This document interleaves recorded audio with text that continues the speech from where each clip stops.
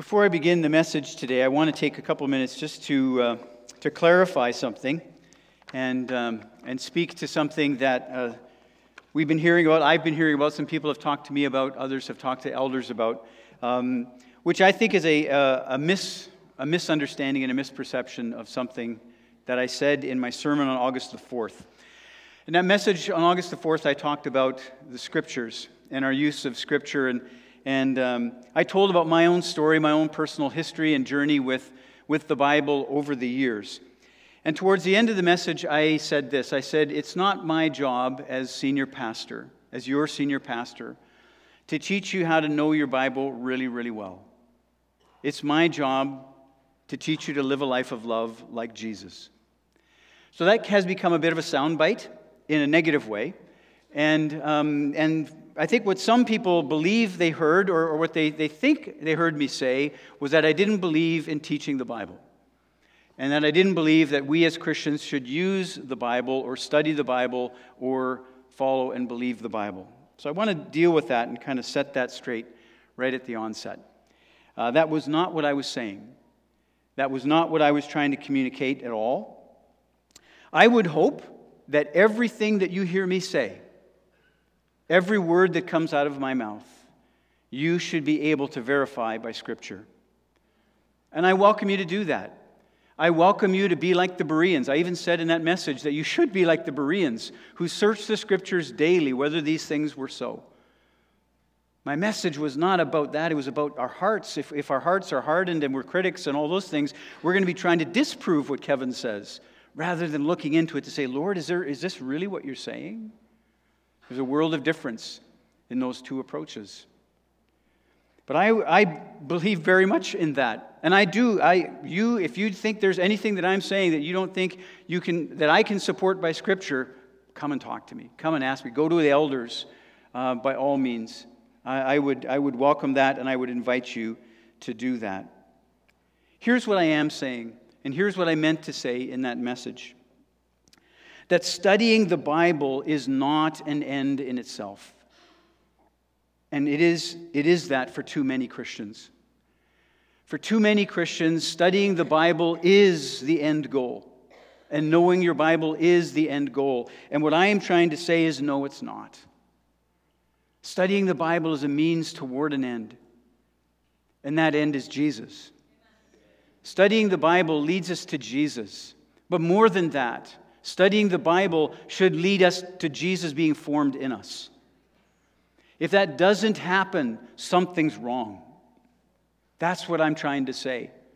That's what I believe the Holy Spirit has been impressing upon me and our leadership as a church, and what we've been trying to say to one another. And I am more than happy, I am committed, I am dedicated to teaching you to read your Bible in such a way that Jesus is formed in you.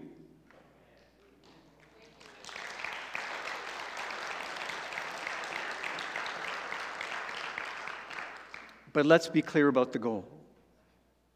That is the goal. For many years in my life, that was not the goal. I learned about the Bible, I learned about Jesus, I learned about God, but I was still me. I want more for you than that. God wants more for you than that. And the Bible is given to us for more than that.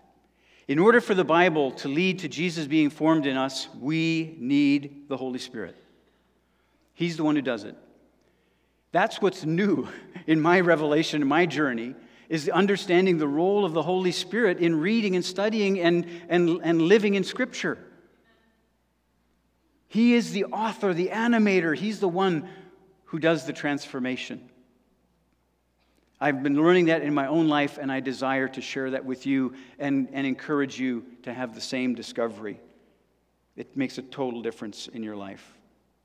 In the master class, we're going to be using this book, Bruxy Cavey's book, Reunion, The Good News for Jesus, Seekers, Saints, and Sinners.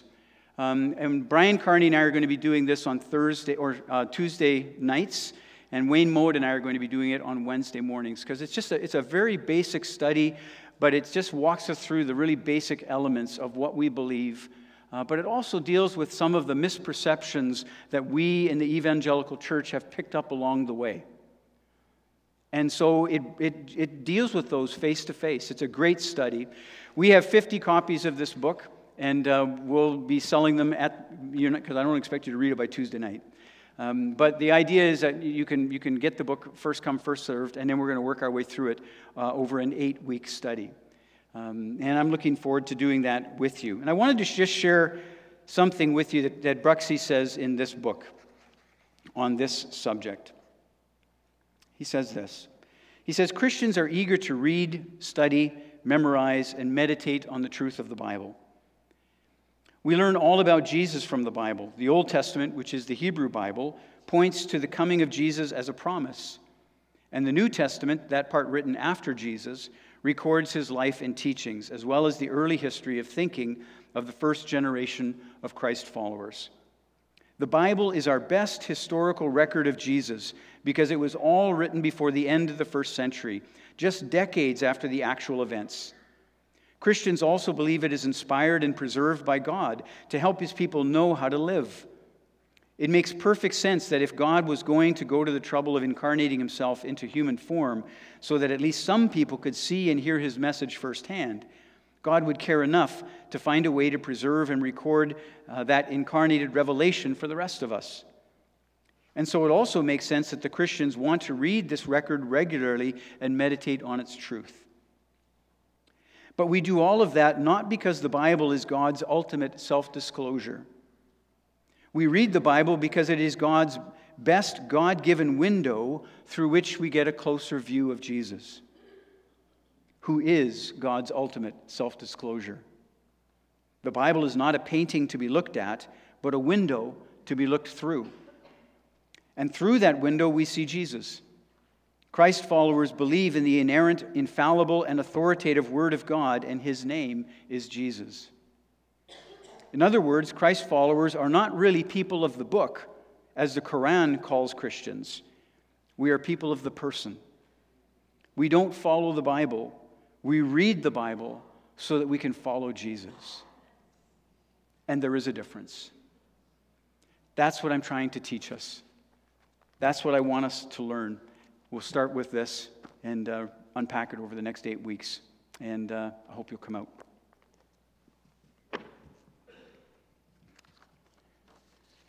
Let's pray.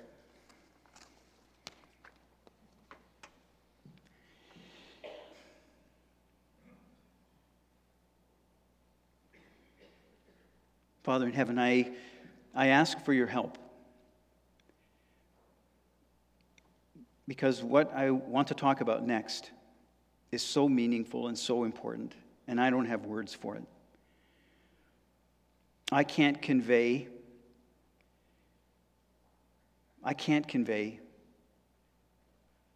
how much you love us and how you long for us to love you back. So as we open your word and as we look at the life of Jesus and how he loved you, Holy Spirit, would you open our eyes in brand new ways? Would you open our hearts in brand new ways? Would you open our minds in brand new ways so that we can see Jesus? And in seeing him, help us to see ourselves. Help us to see how much you love us and how you long for us to live a life of love in return. It is your best for us. So I ask this in Jesus' name. Amen. So we're into this journey of learning to live a life of love like Jesus.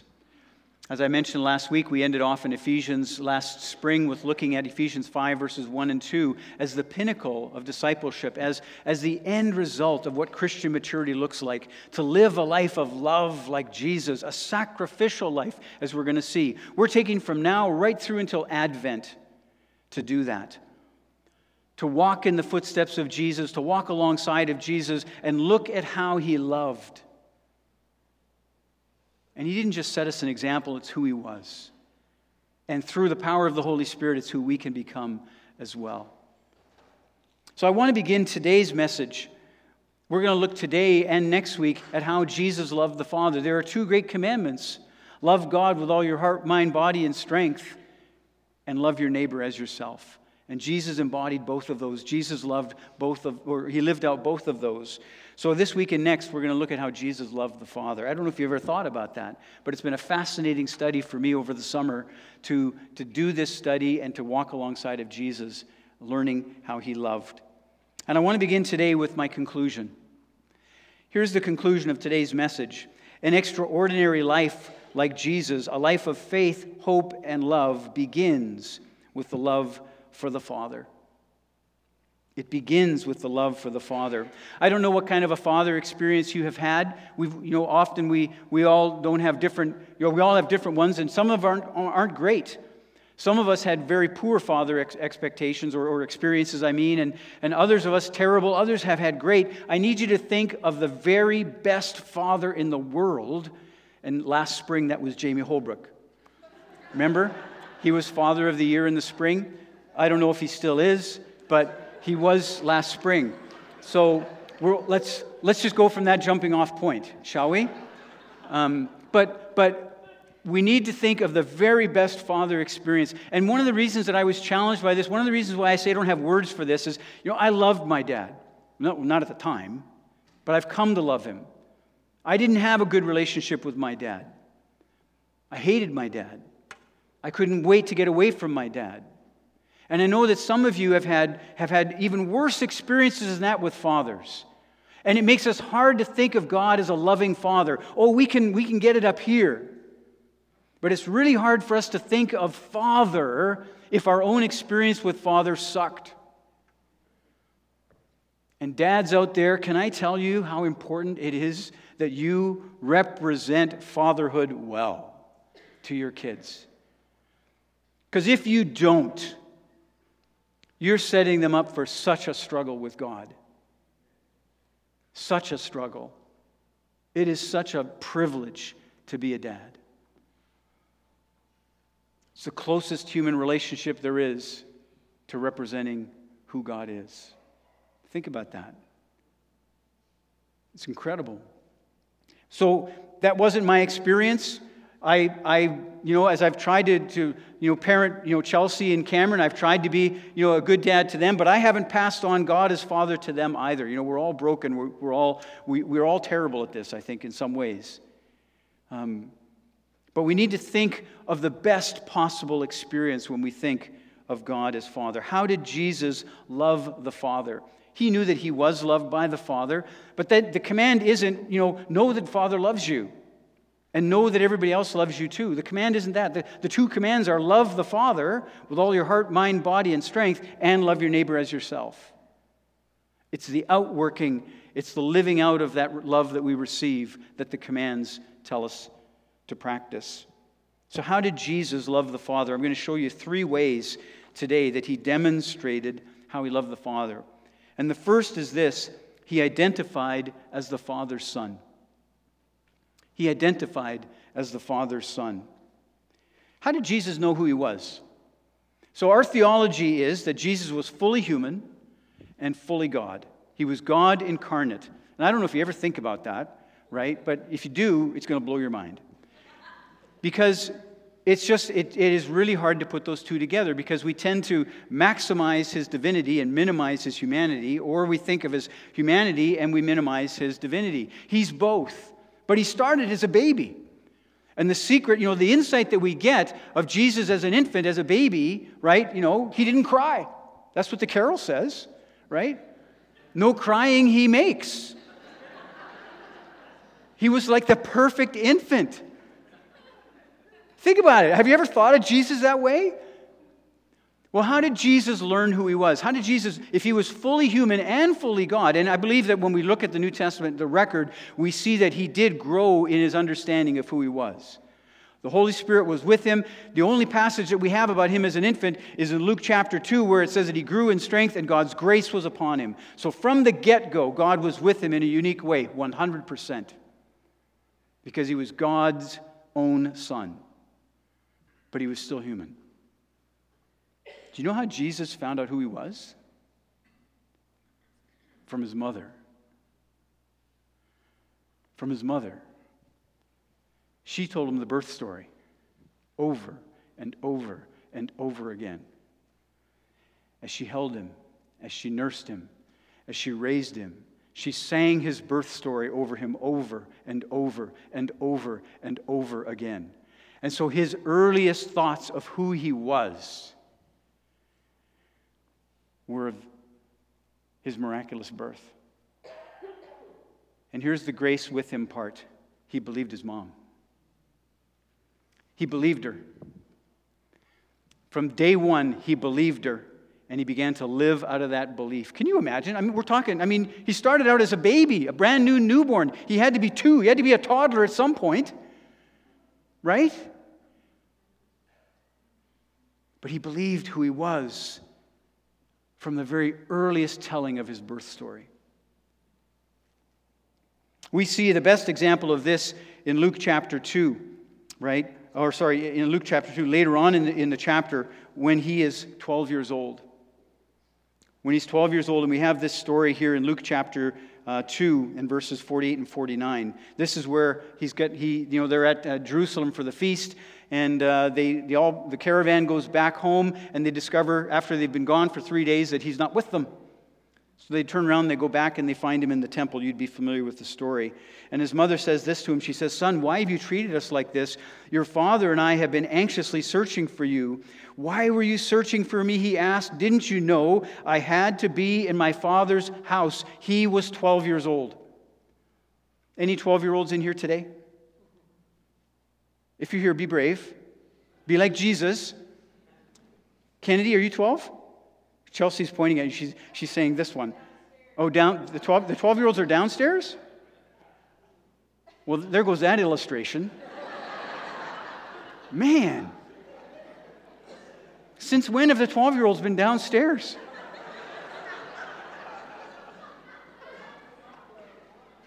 Seamless.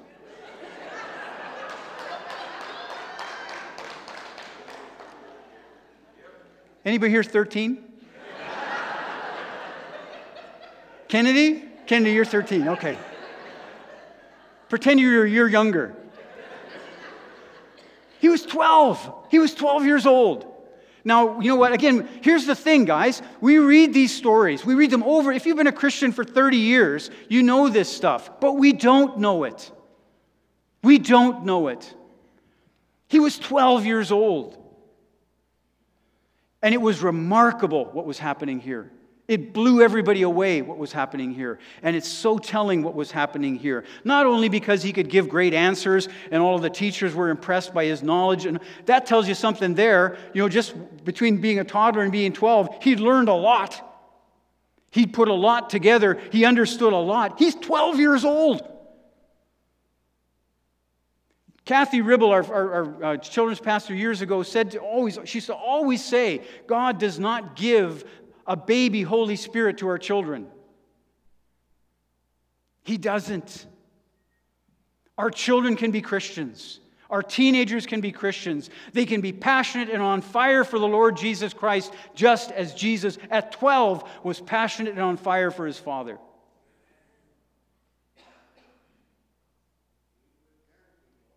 Well, there you go. He had good parenting for sure. But here's what happens. Look at this. He says to them, "Didn't you know that I had to be in my Father's house?" Now here's the thing. Nobody calls Yahweh my Father. Up to this point, this would have been blasphemy. The Jews did not refer to Yahweh as our Father, much less my Father. The only father that Yahweh was, he was a father to the king, because the king was his son, and he was a father to the nation. The idea that you would personally view Yahweh as your father was blasphemy. Nobody did that. He's 12 years old. And already he's breaking brand new ground. My Father's house, he says. That's crazy. But already he knew who he was, and he was living out of that identity. Paul would later write to the Christians in Galatians 4 and verse 6 this: "Because you are sons and daughters, God sent His Spirit of His Son into your hearts, the Spirit who calls out, 'Abba, Father,'" the double appellation. Abba, Father. Abba is the most intimate term in Aramaic. It's daddy is the closest we can come. But it's packed with so much intimacy. This is the term that Jesus used for His Father in Gethsemane. Abba, Father. My daddy, dad. And it's packed with so much intimacy that gets lost in our translation and in our busyness when we don't park there and dwell on it and think about what He's actually saying. Jesus loved the Father. He was His daddy. And up to this point, that was unheard of. And Paul would say to the Christians, you have that same Spirit, and He's your daddy too. Do we believe that? Do we live that? Do we live out that identity? We spent a big chunk of last year looking at Ephesians and looking at who we were as the people of God, as His children.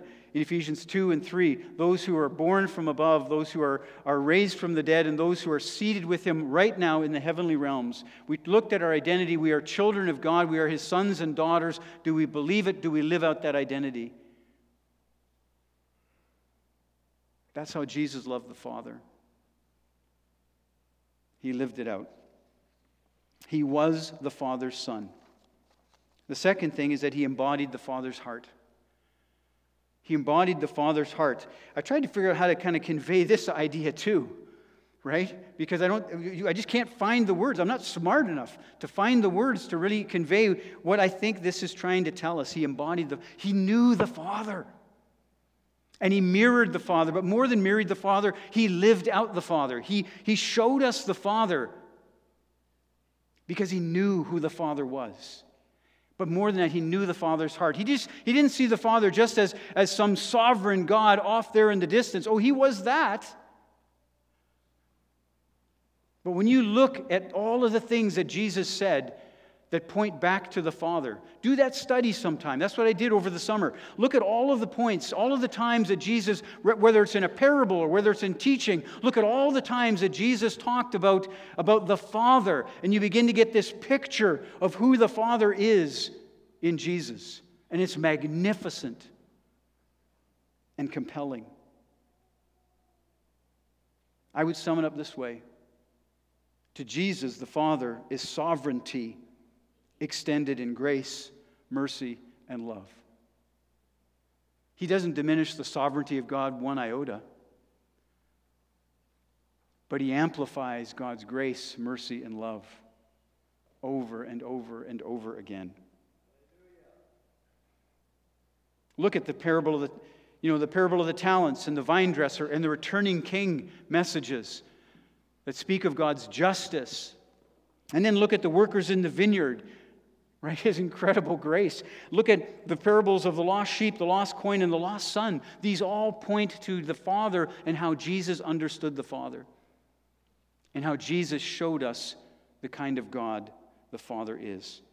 He knew the Father's heart, and He showed us the Father's heart. I chose one example to share with you of how He did this. And it's from Luke chapter 6, verse 27 to 36. Where Jesus says, I tell you who hear me, love your enemies, do good to those who hate you, bless those who persecute you. Then your reward will be great, and you will be children of the Most High, because He is kind to the ungrateful and the wicked. Be merciful, just as your Father is merciful. We know that Jesus said that we're to love our enemies, right? We know that. But why did He say it? Because that's who the Father is. Look at what He says here. He says, then you will be like children of the Most High, because He is kind to the ungrateful and the wicked. What? The Father is kind to the ungrateful? I can't be kind to the ungrateful. And the wicked? Because He's merciful. And Jesus knew that. And that's why Jesus was able to say from the cross, Father, forgive them, because they don't know what they're doing. He knew the Father's heart. And he mirrored, he embodied the Father's heart. He lived out the Father's heart. This is how he showed his love for the Father. He represented the Father well in the world. Do we? Do we? Jesus could say, if you've seen me, you've seen the Father. Can people say that of you and me? If they've seen me, they've seen who God really is and what God really is like. Can he say that of us? The third thing that he did was he embraced the Father's mission. Jesus embraced the Father's purpose for him. He knew his mission. At age 12, didn't you know I had to be in my Father's house? From the youngest age, Jesus knew that he had a purpose. He knew he had a mission. And he was compelled to fulfill it. And again, if you look at the passages where this is spoken about, Luke loves to use this phrase, I must.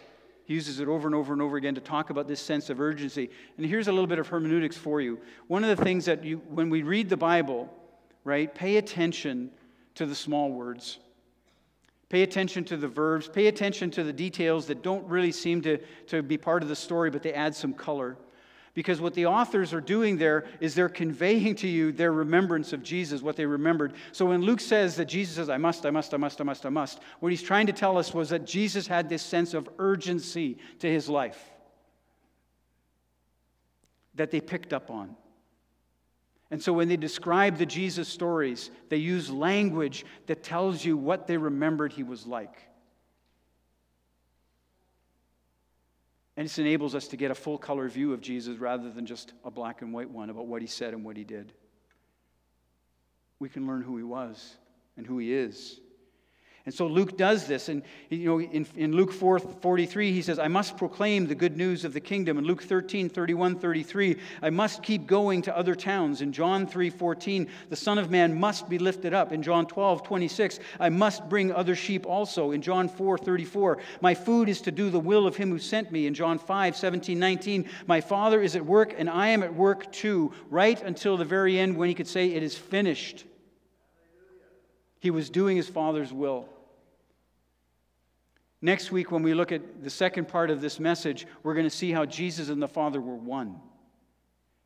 And Jesus could say, I don't say or do anything that I haven't seen and received from the Father. That's incredible. But this is how he loved the Father. This is how he loved the Father. He embraced the Father's mission. In John chapter 12, verse 23-27, he says, Jesus replied, the hour has come for the Son of Man to be glorified. Now my heart is troubled, and what shall I say? Father, save me from this hour? No, it was for this very reason I came to this hour. Father, glorify your name. That was Jesus' heart cry. Father, glorify your name. He lived to fulfill his Father's mission. He lived to bring glory to the Father. This is how he showed love to the Father. So here's the conclusion. An extraordinary life like Jesus, a life of faith, hope, and love begins with our love for the Father. So love the Father. So love the Father.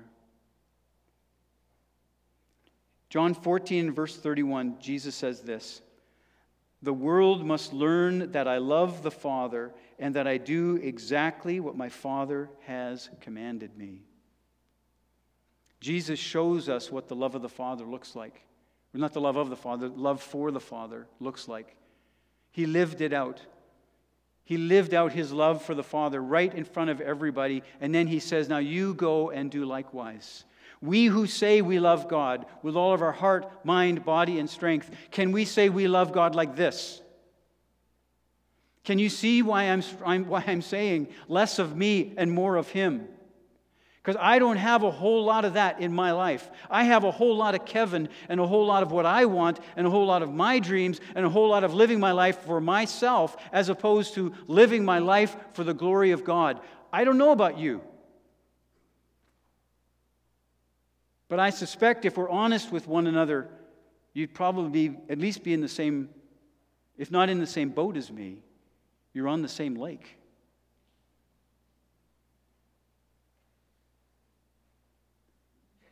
What do we want to do about that? Do we want to live the rest of our lives like this? Is this what we want the rest of our faith to be like? Or do we want it to be more? Do we want it to be deeper? Do we want it to be stronger? Do we want it to be richer? It begins with our love for the Father. It begins with returning His love for us in how we live for Him. And you only have to be 12. If you're older than 12, this should be who we are already. This should be who we are already. For you and me to live as imitators of God, who are called to live lives of love like Jesus, who sacrificed and gave Himself for us as a fragrant offering to God, there is so much in that verse. Is it any wonder I want us to park on it until we get it right?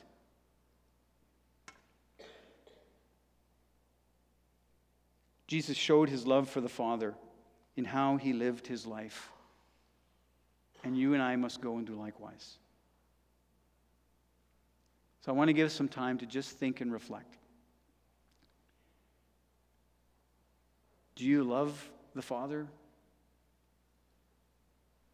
And if you do, how does your life reflect that love? Let's think about that.